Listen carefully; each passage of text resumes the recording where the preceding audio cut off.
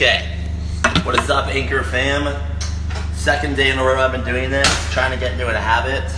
I realized that it's really impossible to get into a habit with these daily things because I've been writing a daily blog, almost daily, on Medium for the last year and a half, but I missed probably 150 days. So I doubt I'm going to be doing this every day in a row. But again, I'm cooking eggs today, so if I get in the habit of doing anchors while I'm cooking eggs, I do cook eggs every day, so maybe I will do this every day.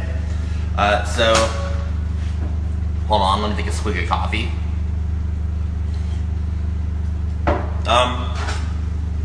So like, the last post on Anchor and my last post on Medium was about August, about like how August really sucked. It sucked in the fact that like I had to push as hard as I could to get what I needed, but the fact that I did that means like we made it to September. Now looking forward, what does September look like?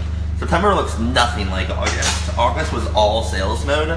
Sales mode worked, so September is all content writing, which is a totally different mindset than I had last month. It's now, instead of just like systematic, these many leads are coming in, we need to close this many need trials, this many needs to close into recurring customers. Now it's just like, can you write good shit? And we failed at this about 2 months ago. There was a point where we had about $900 worth of recurring revenue coming in from like 3 customers or 4 customers. We fired all of them because we were doing a really bad job for them. So in the beginning of August, we started with no customers, which kind of makes August even more impressive. But I'm nervous because we kind of screwed up this content thing once before.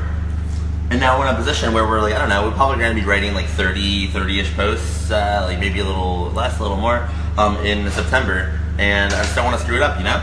So that's one of the, I feel like during these Anchor posts, I want to like tell you about like what's going on with Public and then attribute it to a startup lesson. This lesson is you need to be able to morph to fit your situation. So the August was I needed to morph to become a sales machine or else I wasn't going to be able to afford rent. But then I morphed into a sales machine and it worked, and now I need to morph out of the sales machine mindset and into a content writer, editor mindset, because like we're kind of shifting away from this contractor model with writers. It's really difficult, and pretty much that means that Ethan and I are going to be writing a bulk of the posts, and there's a lot of them to do, and it's possible. It's just we need to do them. We need to do them well. We can't churn any clients, or we can't churn a lot of them. Ideally, we keep every single one of them. So I'm looking forward to seeing what happens in September. There are a few more customers or potential customers in the pipeline that should close. That would put us at a really healthy monthly recurring revenue rate, really healthy growth rate. Also, another thing to know is that we applied to Y Combinator about like 4 or 5 days ago, and we applied super early. The application deadline is October 3rd, and we applied like August 27th. So we're waiting to hear back from that. I would say like some of our future relies on that. We don't need them to keep pushing, but getting into YC, I guess, determines what direction we're gonna head in.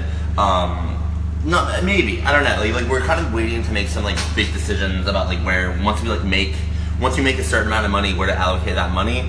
We're kind of like semi-ish waiting to see what happens with YC, because if we get into YC, we get 120K in flush infusion of cash, and we get a network like 20 billion more powerful. We just get a really strong network.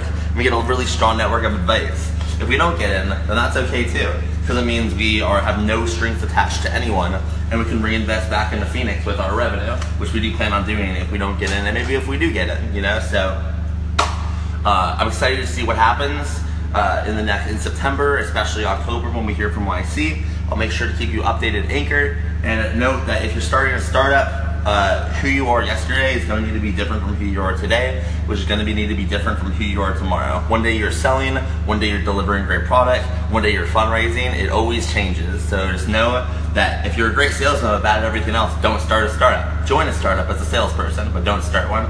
But if you can be flexible, you can do all these different things. Try it, you know. I'm like, we haven't succeeded yet, so like, I may be the wrong person to start a startup too. Who the hell knows? But you only know if you try. So I guess that's like opposite of what I just said. If you think you're the type of person that can do all those things, try, and you'll know if you are that kind of person if you succeed. Hope you enjoyed my Anchor today. Catch you tomorrow when I'm making eggs again. Peace.